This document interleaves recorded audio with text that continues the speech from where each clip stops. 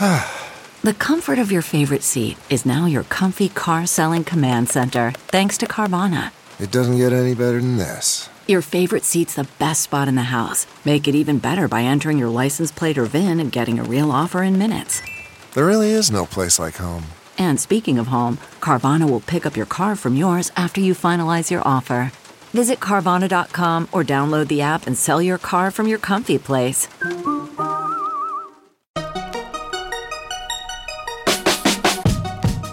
Welcome to the Tech Meme Ride Home for Monday, February 3rd, 2020. I'm Brian McCullough. Today, the end might truly be nigh for BlackBerry this time. Will the coronavirus mean we won't have an Apple event next month after all? Leaked video of the Galaxy Z Flip. Did Jeff Bezos succumb to Elon Musk envy? And why one of the most popular streaming services in the world is one you've probably never heard of. Here's what you missed today in the world of tech. Is the bell finally tolling for BlackBerry? BlackBerry, the company, says that TCL Communications will stop manufacturing BlackBerry-branded phones on August 31st, 2020, when its licensing deal comes to an end. TCL is, by the way, entering the smartphone market this year under its own brand. Quoting 9to5 Google, announced today on Twitter, BlackBerry Mobile is shutting down sales of its current Android phones on August 31st, 2020. This news comes almost 2 years after the last BlackBerry smartphone was announced, the BlackBerry Key 2 LE. BlackBerry's 15 minutes of fame in the Android market came with the reveal of the BlackBerry Key 1, an Android smartphone with a smaller display to make room for a full keyboard. That device essentially copied the design of classic BlackBerry smartphones, but with a more modern design, and of course, Android on board. In its announcement, BlackBerry confirms that all of its releases will continue to be supported by customer service and warranty service until August 2022. It's unclear how further Android updates will be handled, if at all, end quote. So, is BlackBerry really dead this time? It's kind of hard to say. It is a well-known brand, and as these things tend to go, folks do like to come in and use an old brand to get attention for some new device. BlackBerry itself could try to launch something new, but given the lackluster sales BlackBerries have had in recent years, one kind of wonders if that will happen anytime soon or at all.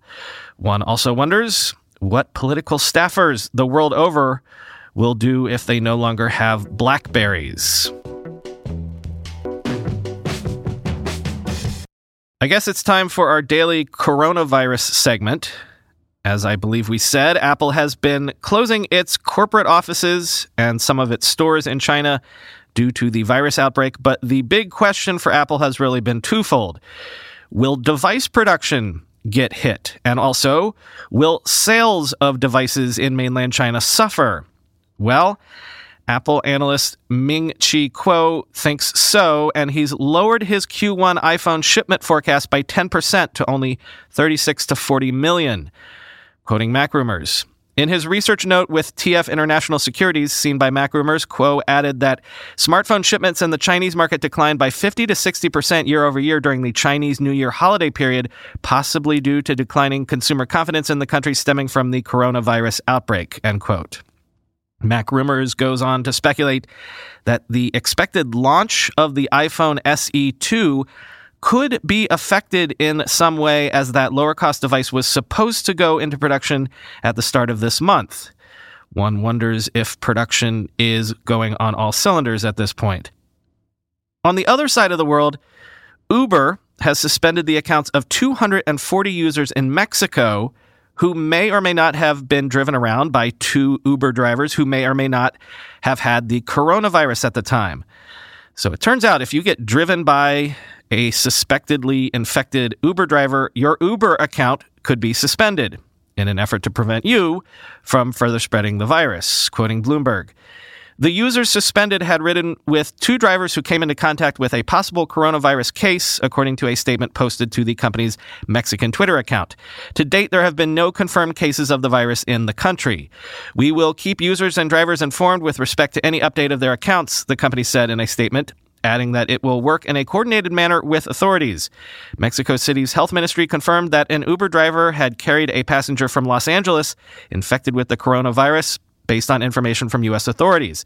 The ministry said that of the suspected cases related to the passenger, hotel personnel, and from the driving company, none have developed symptoms in 10 days since contact. Cases will be monitored for 14 days, a statement added, end quote. At the time I write these words, Microsoft Teams is currently down worldwide. Teams is Microsoft's Slack competitor, and if you try to log in right now, you'll get an error message saying that the program can't connect to Microsoft servers via HTTPS. So, if you have an idea of how these things tend to work, you might be saying to yourself, I wonder if they forgot to renew a certificate. And well, quote, we've determined that an authentication certificate has expired, causing users to have issues using the service, explains Microsoft's outage notification.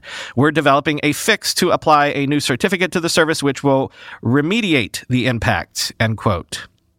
This is an embarrassing mistake for Microsoft to make for its flagship Office Hub software, especially as the company has started its own TV commercials for Teams recently. It's surprising to see Microsoft forget to renew a key certificate for Teams, especially when the company develops software like System Center Operations Manager to monitor for things like certificate expiration, end quote. So, oops, I guess. IT teams everywhere, you don't have to feel so bad about your most boneheaded screw-up today.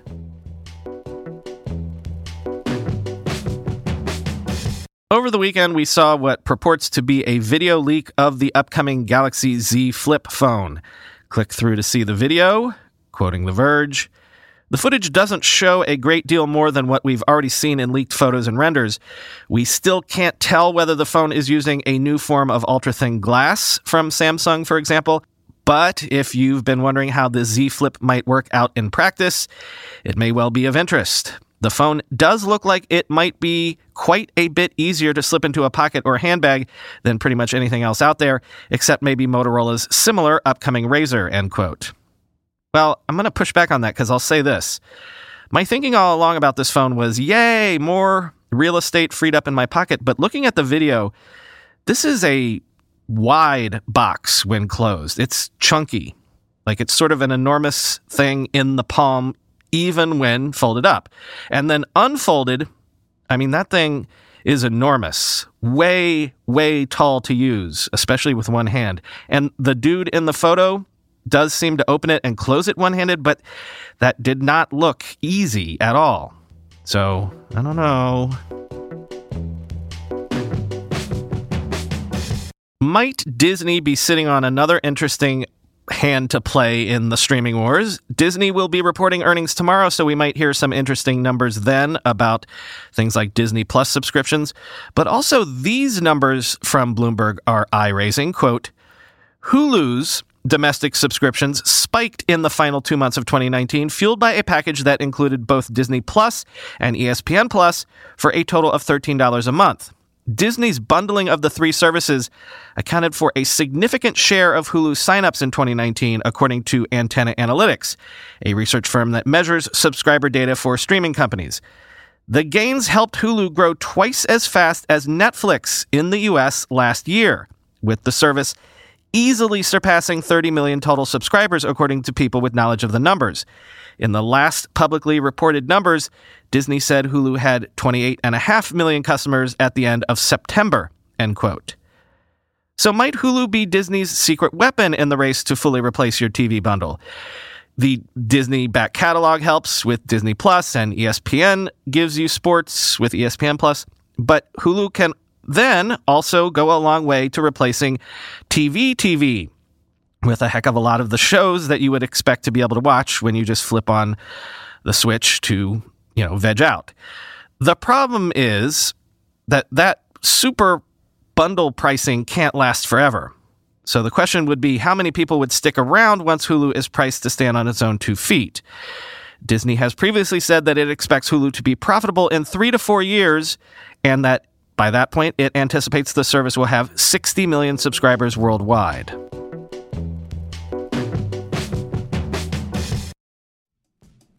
With everybody fighting for attention, how can your business stand out and connect with customers? Easy. Get Constant Contact. Constant Contact's award-winning marketing platform has helped millions of small businesses stand out, stay top of mind, and see big results fast. Constant Contact makes it easy to promote your business with powerful tools like email and SMS marketing, social media posting, and even events management. With Constant Contact, you'll reach new audiences, grow your customer list, and communicate more effectively to sell more, raise more, and fast-track growth. Don't know much about marketing? No sweat. Constant Contact's writing assistance tools and automation features help you say the right thing at the right time, every time. Plus, you can send with confidence knowing your emails are actually reaching your customers thanks to Constant Contact's best-in-class 97% deliverability rate. I use this, and you should too. Tackle any challenge with Constant Contact's expert live customer support. Plus, everything's backed by their 30-day money-back guarantee, so get going and start growing your business today with a free trial at ConstantContact.com. Just go to ConstantContact.com right now. Constant Contact, helping the small stand tall. ConstantContact.com. We all know there are things in life that you have to compromise on, but when it comes to your health, there is no compromise. So don't go back to that one doctor who uses your appointment to catch up on the latest headlines, their family group chat, their crossword puzzles, just because they're available right now or they take your slightly sketchy insurance. Instead, check out ZocDoc, the place where you can find and book doctors who will make you feel comfortable, listen to you, and prioritize your health. And you can search by location, availability, and insurance, so literally no compromises here, because with ZocDoc, you've got more options than you know. ZocDoc is a free app and website where you can search and compare highly rated in-network doctors near you and instantly book appointments with them online. Once you find the doc you want, you can book them immediately, no more waiting awkwardly on hold with a receptionist. And these docs all have verified reviews from actual real patients. We're talking about booking appointments with tens of thousands of top-rated, patient-reviewed, credible doctors and specialists. I have personally used ZocDoc to find a podiatrist when I needed one for the first time ever in my life. Go to ZocDoc.com/TechMeme and download the ZocDoc app for free. Then find and book a top-rated doctor today. That's ZocDoc.com/TechMeme. ZocDoc.com/TechMeme. Also from Bloomberg, a behind-the-scenes post-mortem of the whole HQ2 fiasco for Amazon. According to sources, the whole HQ2 thing might have just been a case of Jeff Bezos being jealous of Elon Musk. Let me quote the lead to the piece. Quote, "When Elon Musk secured $1.3 billion from Nevada in 2014 to open a gigantic battery plant, Jeff Bezos noticed. In meetings, the Amazon chief expressed envy for how Musk had pitted 5 Western states against one another in a bidding war for thousands of manufacturing jobs. He wondered why Amazon was okay with accepting comparatively trifling incentives. It was a theme Bezos returned to often, according to 4 people privy to his thinking. Then in 2017, an Amazon executive sent around a congratulatory email lauding his team for landing $40 million in government incentives to build a $1.5 billion air hub in Cincinnati. The paltry sum irked Bezos, the people say, and made him even more determined to try something new," end quote. Then from later in the piece, "Employees with experience negotiating deals around the country anticipated problems, but their red flags were ignored by those eager to please Bezos with a new playbook for a big win. Secretive and walled off from the rest of the company, according to people familiar with the situation, the HQ2 team members marinated in the headlines and hoopla and persuaded themselves Amazon would be welcomed anywhere. That blinkered assumption continues to resonate today, not least among city officials across the continent who felt manipulated by Amazon, according to people familiar with their thinking. Meanwhile, a bipartisan group of state lawmakers is considering a non-aggression pact to halt the kind of tax incentive bidding war unleashed during the HQ2 process. Quote, "This entire thing was an ego exercise that blew up in Jeff Bezos' face," says one of the people, end quote. Obviously, it did not turn out well for Amazon. This is a bit of a long read, but it's worth analyzing because if true, it's interesting to see that Amazon was consciously trying to throw its weight around. And one wonders what they learned from it becoming a fiasco. Some of the behind-the-scenes details about how Amazon basically shot itself in the foot by ignoring the intricacies of New York politics is interesting too. Politics might be a messy and annoying game to play, but sometimes you can't win if not only do you not play the game, but if you're openly disdainful of the fact that the game even exists. Today I learned that the number 2 music streaming service globally behind Spotify is not Apple Music or Amazon or anyone you might think of. And actually, when I say that out loud, I'm not sure about framing it as the number 2 service, because Lord knows there's probably some Chinese music streaming service that dwarfs everybody. So scratch that, but go with me anyway. Let me tell you about a music streaming giant that I had never heard of before today, I'm embarrassed to say. It's called Gaana. It's the most popular music streaming service in India, which has 152 million monthly users, over half of Spotify's global user base, and double Apple Music's global count. Quote, Indian consumers are flocking to Gaana, analysts say, because it has been built for them. It has a library of more than 45 million songs, mostly from India, and in more than 20 regional languages, including auto-tuned Punjabi language pop ballads, Hindi hip-hop, and devotional tunes for the Hindu monkey god Hanuman. While some of its international rivals also boast voluminous libraries of global hits, most lack the depth of regionally specific songs from India that Gaana offers. You have to understand the consumption habits by region and even by city, Gaana chief executive Prashant Agarwal said. Gaana has an edge over international rivals because, he said, its teams have more local knowledge, conducting research across the country to uncover emerging artists and unlikely listening trends, end quote. It also helps that as Indian consumers come online often for the first time, music is one of the first things they do on their smartphones or whatever. Indians listen to an average of 21 and a half hours of music a week, which is 20% higher than the global average. Gaana also seems to have a smart pricing scheme that fits the Indian market. There's the expected free version supported by advertising, but then the paid plans start at the equivalent of 17 cents per month. Spotify, by comparison, starts at the equivalent of 80 cents per month.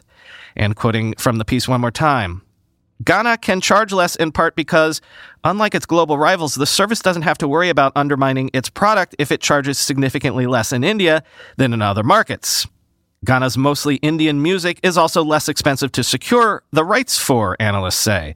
While international players are still newcomers, Gaana is leveraging the trove of data that it has collected on users' listening preferences to recommend new tunes. Mr. Agarwal said, that is a bonus for first-time music streaming consumers who are unfamiliar with the interface, end quote. And finally today, you might have seen this make its way around the Twitters this weekend. But in case you didn't, you know how things like Google Maps and especially Waze use real-time data from users' phones to determine traffic flow, routing drivers around expected slowdowns? I think I've read stories on here before about how in places like LA and San Francisco, some residents of certain streets get pissed because their normally traffic-free side streets sometimes get clogged up because everybody's driving app suddenly routes people down secondary roads because there's a traffic jam on the highway or something. Well, how's this for a solution? Quoting Android Authority, artist Simon Weckert has posted a video on YouTube showing how he managed to hack Google Maps to create virtual traffic jams on the streets of Berlin. For his experiment, Weckert loaded 99 smartphones running Google Maps into a cart. He then had someone wheel the cart around various streets in Berlin, including outside the Google office.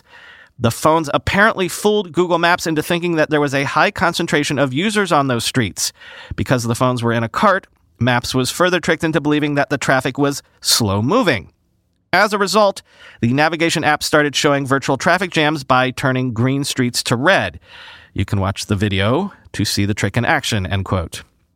Now, since Weckert is an artist, and he's also being sort of mum about the technical details about how he pulled this off, if he did indeed pull this off, there is some question as to whether or not this is just a stunt. But if true, how's this for a business idea? Traffic jams as a service. Neighborhoods and residents who want to keep your streets from getting clogged up. Forget lawn mowing or paper routes. Just pay some local kid to do something like this during daylight hours. Actually, when I lived in New York City the first time in the early 2000s, since I owned my own web business at the time and thus basically worked from home, my neighbors on the Upper West Side paid me to move their cars to the opposite side of good old West 80th Street on street cleaning days.